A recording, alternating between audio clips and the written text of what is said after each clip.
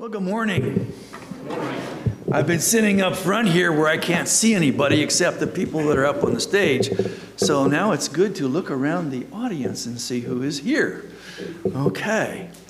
So I see more people, their preference is to sit on this side, I guess, than this side. That's kind of interesting to me, but that's okay. When you do your outreach and so forth, maybe you can invite them to sit on this side too, huh? Okay, I'm being bad. Let me tell you a little bit about myself. I thought, my name's in the bulletin, and I don't know if your pastor said anything about who I am or where I'm from or anything. I grew up in the state of Ohio, and I know that's been a dangerous thing to say if you're a football fan, because, Ohio State was the team I rooted for as I was growing up. However, Lynn Swan, who came from Ohio State, did play for Steelers in Pennsylvania. My first pastorate was in Michigan. I pastored there for 18 years and then moved to Pennsylvania in 94. Pastored at the Fairland Brethren in Christ Church. By the way, that first church was Moortown Brethren in Christ, up in the Thumb area of Michigan, if you know how the Michigan's laid out. Anyways, over in Cleona, I was there 14 years. And then in 2008, moved over here closer and became pastor of the congregation at Messiah Village. And I was there for 14 years. Just retired from there on July 31. Just a couple months ago, okay? And so this is actually my first time to do a pulpit supply situation. So we'll see how this goes. Very interesting. I tell you a little bit about my pastoral life. I am married. I have 4 children, and I have 12 grandchildren. That 12th one arrived last December. In ages from, he'll soon be a year, up to 12 years old. So, a little bit about myself in terms of a family. I know some of you here have grandchildren, and some of you here are just starting your family. Your pastor shared with me that you were going through the core values of the Brethren in Christ. There's a book on that, Focusing Our Faith. Talks about 10 core values. And he said I could do that, or else I could do something as to the Lord's leading. And I thought, I'm sure your pastor, in terms of how he's going through these, has a particular flavor and way that he's presenting them. And so I thought, I might do something so different. I don't know. I'll just do something in terms of what I've done more recently. As I knew I was going to be retiring from Messiah Village, I thought to myself, what subject or area would I talk about as my last, I see that the slide is up, so we've started, correct? Yes. And I thought the Lord's Prayer is what came to me. And so I did a series of 6 messages on that particular prayer. And let me read for you from Matthew chapter 6. Jesus said, when you pray, verse 5 is where I'm starting, you're not to be as the hypocrites. They love to stand and pray in the synagogues and the street corners, nor to be seen by men. I say to you, they have the reward in full. But you, when you pray, go into your inner room, and when you have shut your door, pray to your Father who is in secret. And your Father who sees in secret will repay you. And when you are praying, do not use meaningless repetition as the Gentiles do, for they suppose they'll be heard for their many words. Therefore, do not be like them, for your Father knows what you need before you ask him. Pray then in this way. Our Father, who art in heaven, hallowed be thy name. Thy kingdom come, thy will be done, on earth as it is in heaven. Give us this day our daily bread, and forgive us our debts, as we also have forgiven our debtors. Lead us not into temptation, but deliver us from evil. For thine is the kingdom, and the power and the glory forever. Amen. Well, this morning I'm going to focus on the very beginning of that prayer. The words are Father. The first phrase of the prayer is, Our Father who art in heaven. Now, as I thought and prayed, the whole idea of how Jesus begins his prayer is so different from what you would find in the Old Testament, okay? In the Old Testament, the most familiar way to address God was to call him Lord God. In fact, I'll put up another phrase, Lord God, and you'll find in the Old Testament that it's used 424 times, okay? And in the second chapter of Genesis, it's used 11 times. It was the most common way to refer to God. They didn't refer to him as their Heavenly Father, but rather Lord God. And so, for example, I put up a couple of verses from chapter 2. The Lord God formed man of dust from the ground. The Lord God planted a garden in the east. The Lord God caused to grow every tree that's pleasing to sight and for food. That's how God was referred to, okay? In fact, in 2 Samuel chapter 7 and verse 18, you'll find King David praying a very lengthy prayer.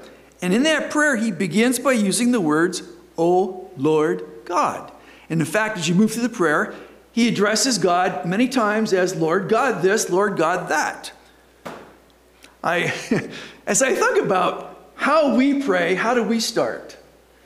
I was thinking when I pray at our noon meal, I generally start out, I think, Heavenly Father, we thank you for this meal and some other things in terms of the day.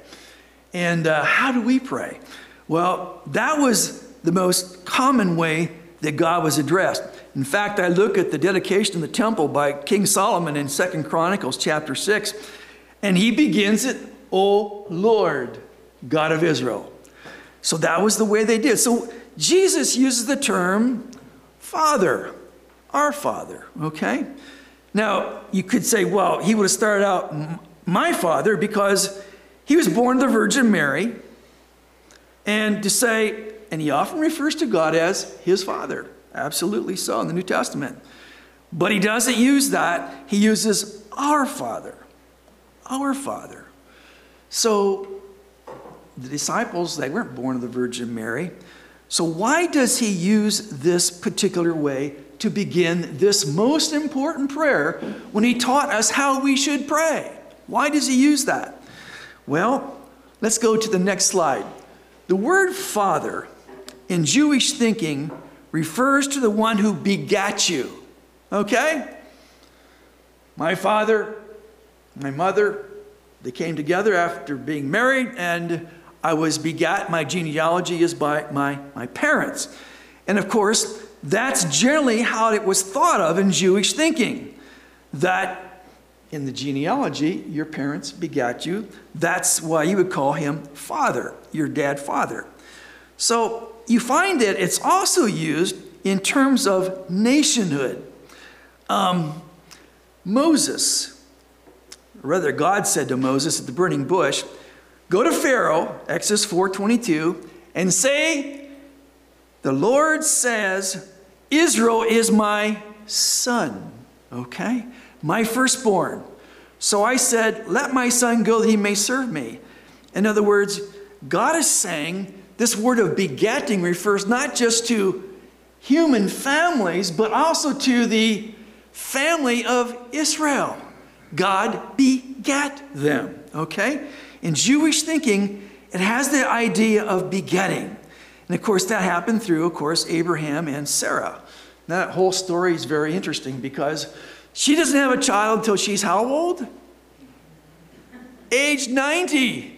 And he is 100. In fact, I often read that And, you know, when God said this, and it says that Abraham laughed. Eventually, she would laugh too when those three men came to visit them and said, another year, your wife's going to have a baby. And she was in the kitchen preparing food. And one of the angels heard her laugh, and she claimed she didn't laugh, but she did. Well, how weird or how odd is that? Well, I hope God doesn't come to me and say that about my wife and I. Woo! Anyways, what a scary thought, huh? Of course, in the case of Abraham and Sarah was, you know, it was a promise that God would produce through him seed that would become the beginning of the nation of Israel. All right? And of course, as you know, he eventually would have a child by Hagar because it looked like she was getting beyond childbearing age. And how are we going to pull this off? We're going to have to help God out, you know? What's his plan? They were thinking God doesn't know what he's talking about, so we're going to help him. Well, that turned out to be quite a failure. But anyways, 90 and 100. God begat the nation of Israel through Abraham. So, referring to God as the one who begets you, I had one more scripture that I'm going to put up on the screen. Later in Deuteronomy, and this is toward the end of Moses' life, and he's very upset with the children of Israel.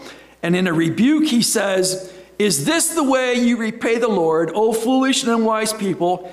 Is he not your father, your creator, who made you, who formed you? He's the one who begat you as a people. He is your father." Well, two of the prophets also talk about God as their father. Jeremiah 31:9, he says, "With weeping they will come, and by supplication I will lead them. I will make them walk by streams of waters, on a straight path in which they will not stumble, for I am a father to Israel. Ephraim is my firstborn." And then Isaiah as well. In a prayer, actually, in Isaiah 63, verse 16, he says, "You, O Lord, are our Father." You're the one who begat us. You're the one who began this great nation. Okay? So he does as well. Now, what's interesting to me, as you get to the New Testament, this changes dramatically. I'm going to put up some numbers here. I mentioned in the Old Testament, in terms of referring to God as their father, and of course we already talked about 4 of those I shared with you in terms of where we're going here, it's just 15 times. However, when you get to the New Testament, you're going to find that in the Synoptic Gospels, which is Matthew, Mark, and Luke, those 3, it's used 65 times, and it's over 100 times in John's Gospel, which means it's over 165 times in just 4 books, compared to 15 times in the entire Old Testament. So you see there's a huge shift in relation to the use of this term of God being our Father. Why does this happen? Well, you could say, yeah, because Jesus was born of the Virgin Mary and God was his Father, because he was born of the Holy Spirit when she conceived. However, as I was reading at the beginning of, before I got to the Lord's Prayer, when you pray, go into the inner room, and when you shut the door, your Father. Jesus uses your Father over and over in terms of the Sermon on the Mount. Why does he do that? Well, he says, and I see I'm getting ahead of myself here. Am I on the right slide? I am. My slides are in a different format, 4:3, rather than the format you use here, which is 9:16. So they're a bit smaller in terms of what I'm saying on the back wall. "Beware of practicing your righteousness before the men to be noticed by them. Otherwise you have no reward with your Father. When you give alms," go to the next one, "do not let your left hand know what your right hand is doing, that your alms may be in secret, and your Father who sees in secret will repay you." And I already read the next one. "When you pray, go in your inner room, and when you shut the door, pray to your Father." who's in secret, and your Father who sees in secret will repay you. Now, remember something. In Jewish thinking, your Father has to do with who begat you. Now, I'm going to go to a passage that really gets at the heart of why I am doing this message this morning. In John chapter 8, Jesus is having an intense, and I'm never sure what to call this. Is this a discussion? Is it an argument? If you're familiar with this particular account in John chapter 8, it gets really intense, okay? Well, here's what he says. I speak the things which I've seen with my Father. Therefore, you also do the things which you've heard from your father. I speak the things which I've seen with my Father. Therefore, you also do the things which you have heard from your father. And they said to him, Abraham's our father. Now they're thinking, begetting. They can follow their genealogy back to, yes, Abraham began this nation of the Jews in Israel, okay? And Jesus said to them, if you're Abraham's children, do the deeds of Abraham. As it is, you're seeking to kill me. A man who's told you the truth, which I heard from God, this Abraham did not do. You were doing the deeds of your father. And they said to him, wait a minute. We were not born of fornication. We have one Father, even God. It's always interesting to me what they say there, because it seems as though because Mary conceived, by the Holy Spirit. And then, of course, Joseph struggled with, what do I do with her? Put her away because we have not been married yet and she has a child. How does this happen? And of course, the angel comes to him in a dream and shares with him that this baby is not because she had sex with some man out there. This is a child that's born in the most unique way possible. The Holy Spirit has enabled her to conceive.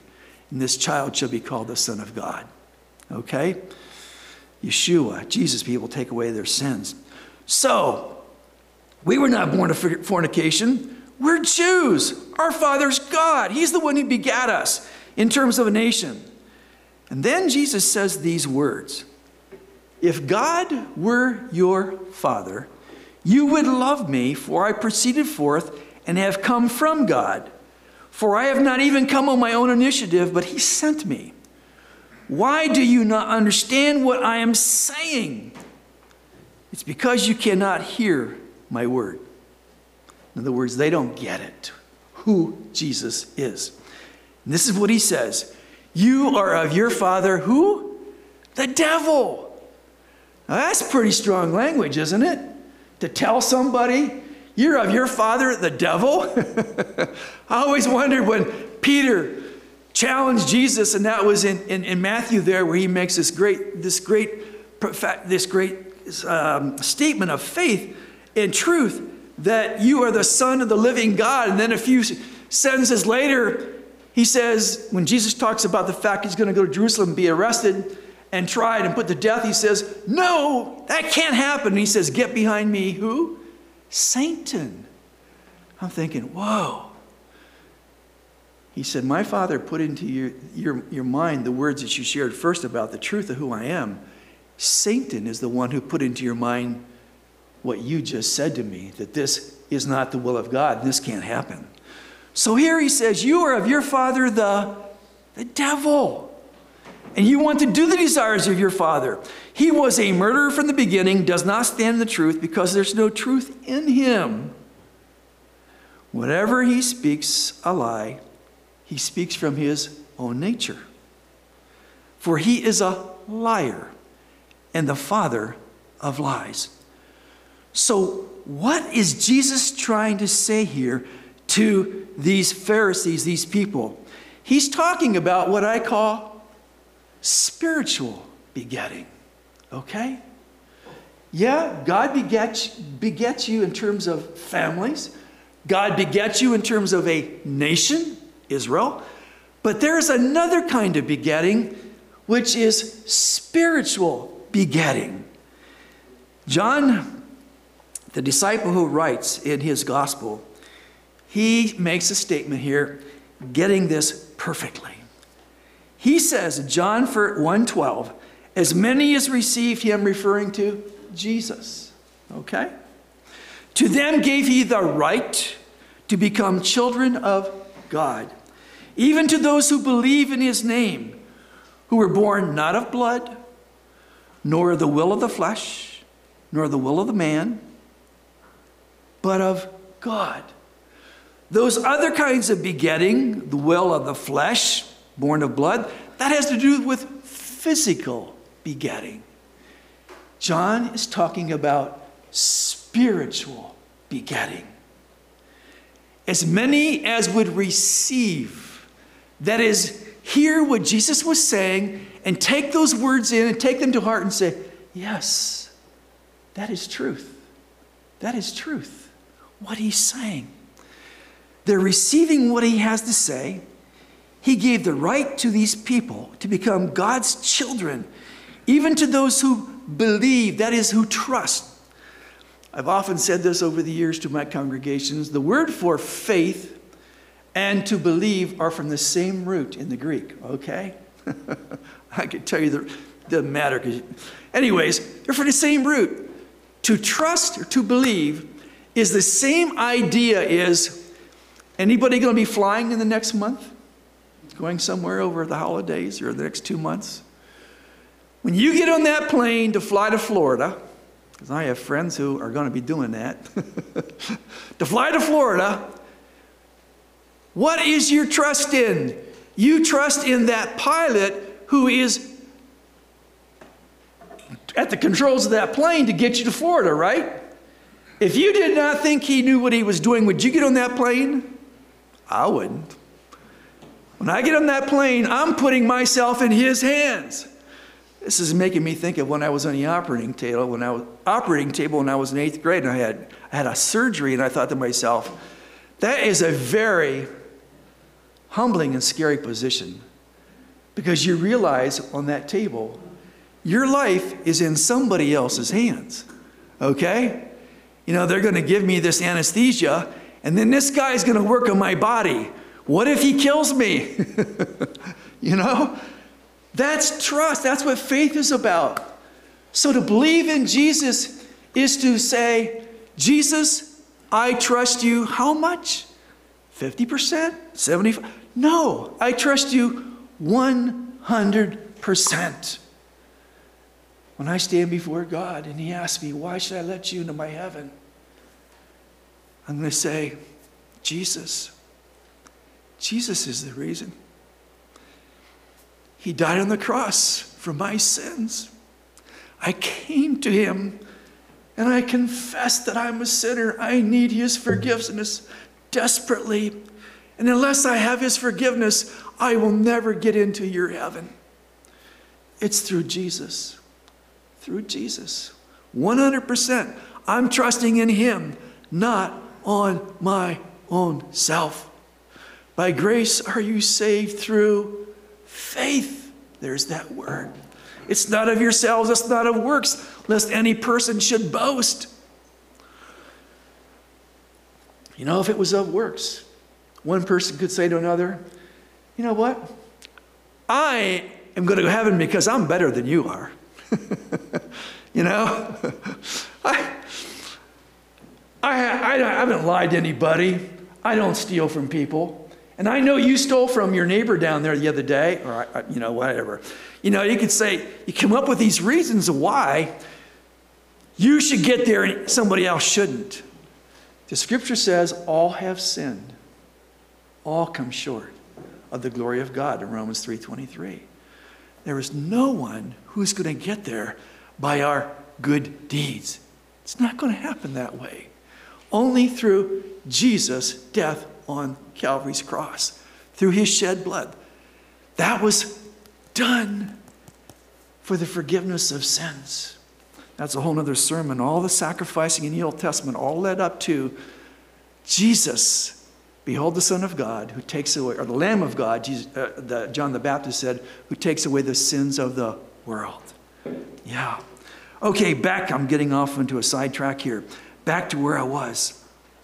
So, receive him into your life. Trust him 100%. That's how you become a child of God. Okay?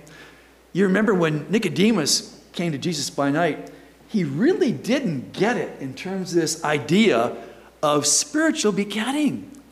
Jesus said you need to be born again. And he was only thinking of begetting in terms of the physical. Father, mother, how can I go back and start over? I would kill my mother. I can't be born again. Come on. I'm a man who's up in years now.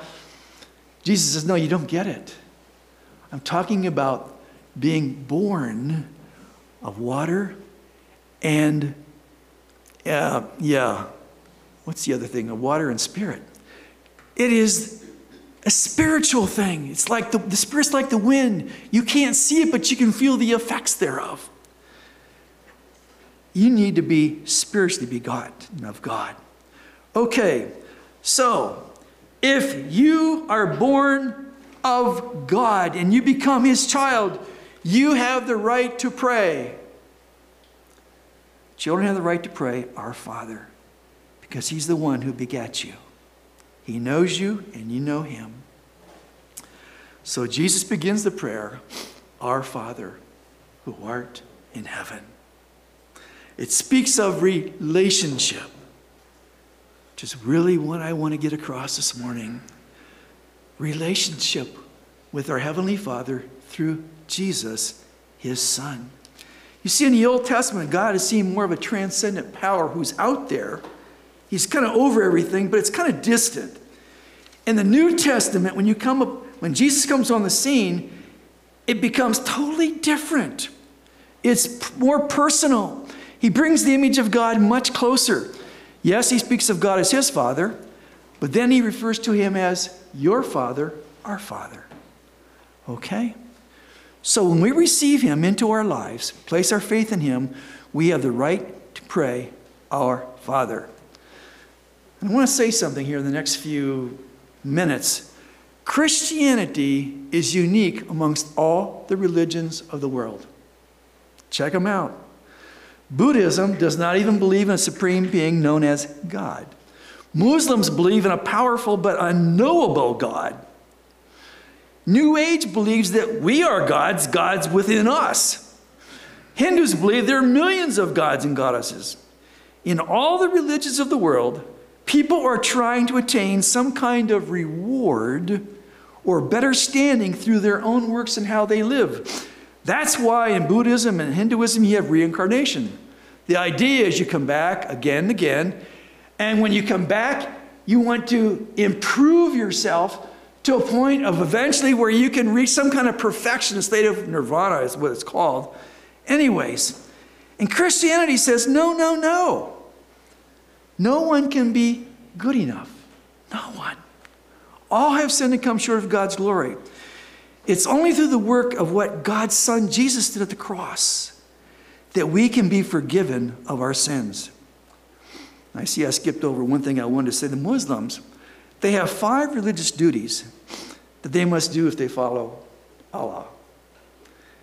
The sad part is, even though they try to live this life and follow Allah, doing these religious duties, praying so many times a day and so forth, when it comes to the end of their lives, they honestly do not know if they're worthy of getting into God's place of heaven. They don't know. Is God pleased with what they've done? Is he not pleased? Did they not do enough? They're not sure. How sad, how sad. As believers, as Christians who trust in God, who receive him and trust him, we can have assurance that yes, we will enter heaven's gates when that time comes. Okay? So, whether you're African American, whether you're Chinese, whether you're Anglo-Saxon American, whether you're European, Australian, doesn't matter, Arab, Jewish, God invites you to a personal relationship with him. to receive him as your Savior. For me, that happened at the age of 12 when I was at a camp meeting in Southern Ohio, Memorial Holiness Camp. Out here, it would be Roxbury, would be the camp, I suppose, that you folks might go to if you went to a camp meeting during the summer.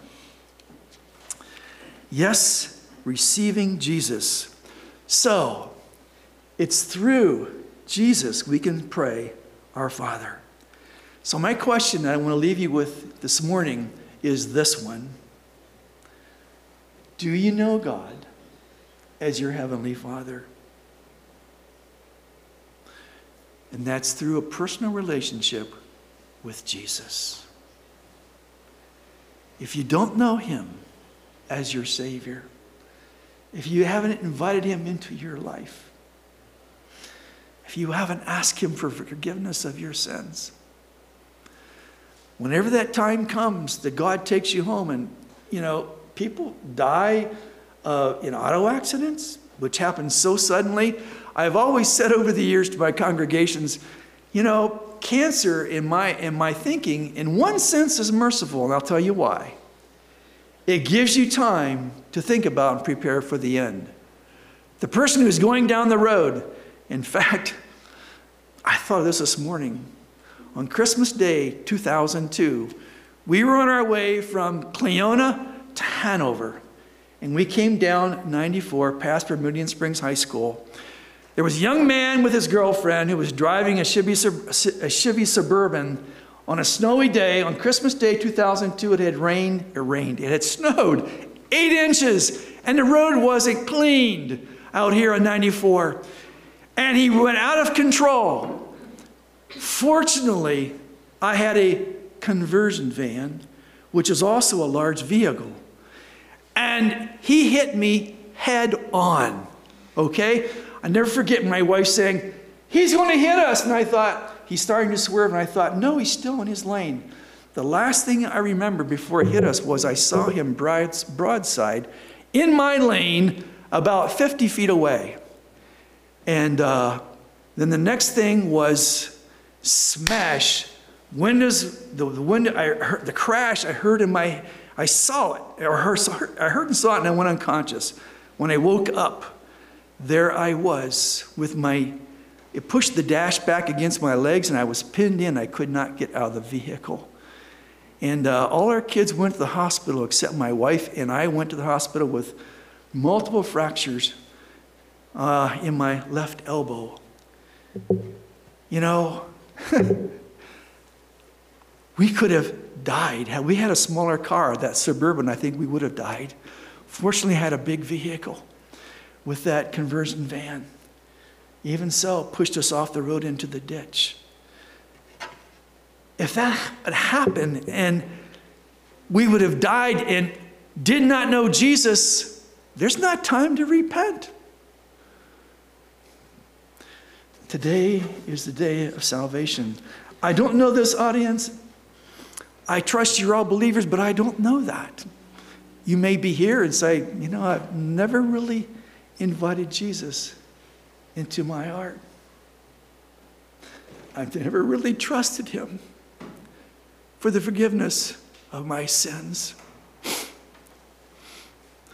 I'll never forget, Michigan, where I live, was a farming community. And there was a man whose name was Jim. And I felt I needed to go talk to him. He didn't come to our church. And I spent 45 minutes trying to convince him. He said he was a good person. Hadn't done any sins. 45 minutes trying to think of things that maybe he did that would have been a sin. And finally, he said, you know what? He was a man who had money. People borrowed from him.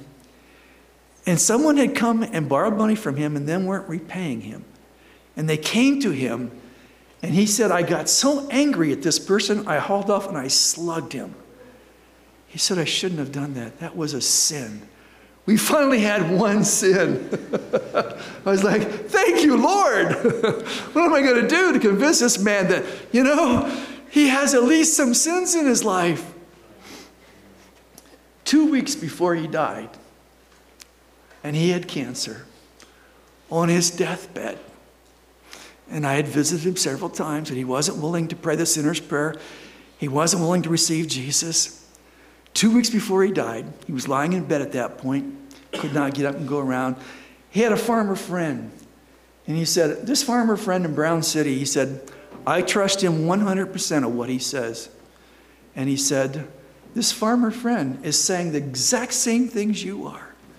So what you're telling me, I believe is the truth. And he said, I need to do that. I want to do that. And we prayed together the sinner's prayer.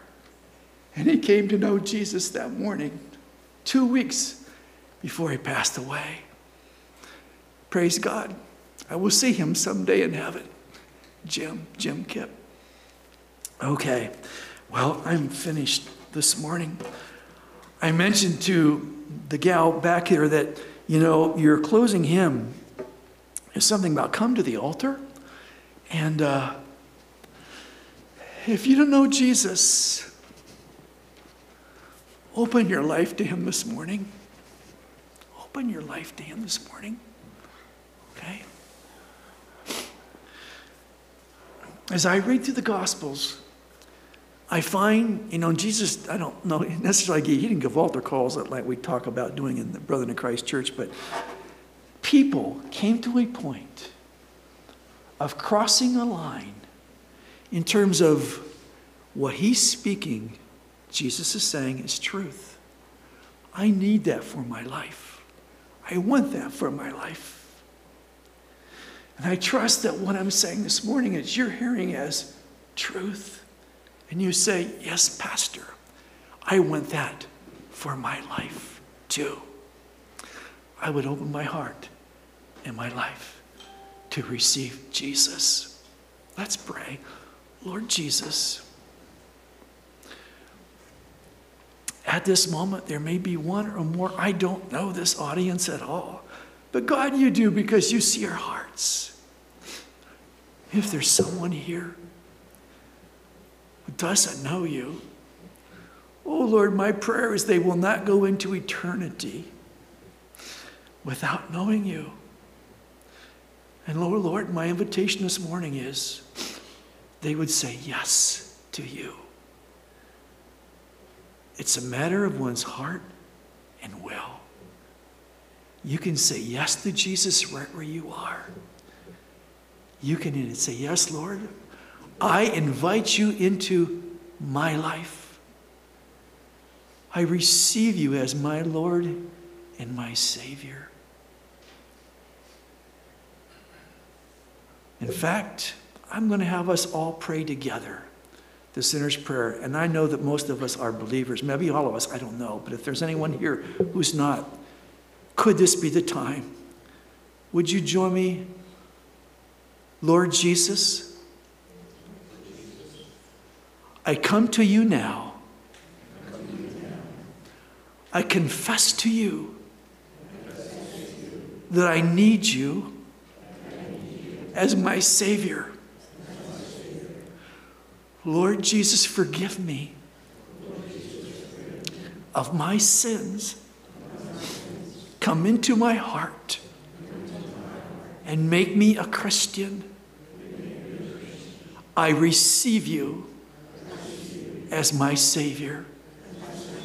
In Jesus' name, amen. If you prayed that prayer and you meant it, 1 John 1:9 says, if we confess our sins, he's faithful and just to forgive us our sins and cleanse us from all unrighteousness. If you've done that and we're serious about what you prayed, God has done a work in your heart. Absolutely so. Okay, thank you. Come. Let us pray. Lord Jesus, thank you for being willing to go to the cross.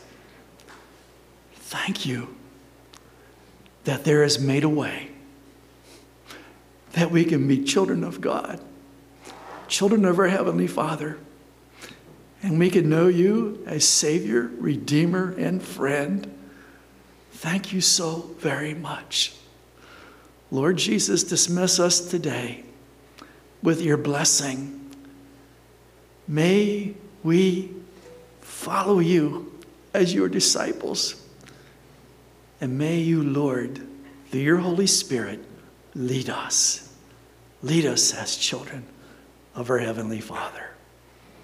We pray these things in your holy name. Amen. God bless you. We are dismissed.